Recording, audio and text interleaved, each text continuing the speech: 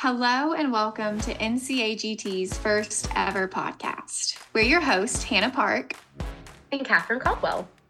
As educators, we feel it's our responsibility to reach all students that walk through our door. However, we realize that every year there are children in our classroom that we feel are put on the back burner because we lack the resources, knowledge, and support to provide for them everything that they need and rightfully deserve.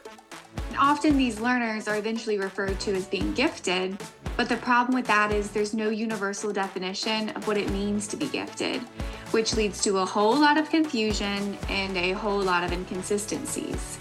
So knowing that we're not the only educators who feel this way, we've decided to work in tandem with NCAGT to interview entrepreneurs, community leaders, stakeholders, and experts throughout the field of gifted education to uncover the truth about what it truly means to be gifted, spread awareness, and hopefully be an instrument of change.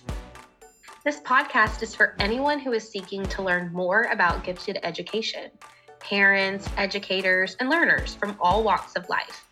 Our organization is committed to being an instrument of change.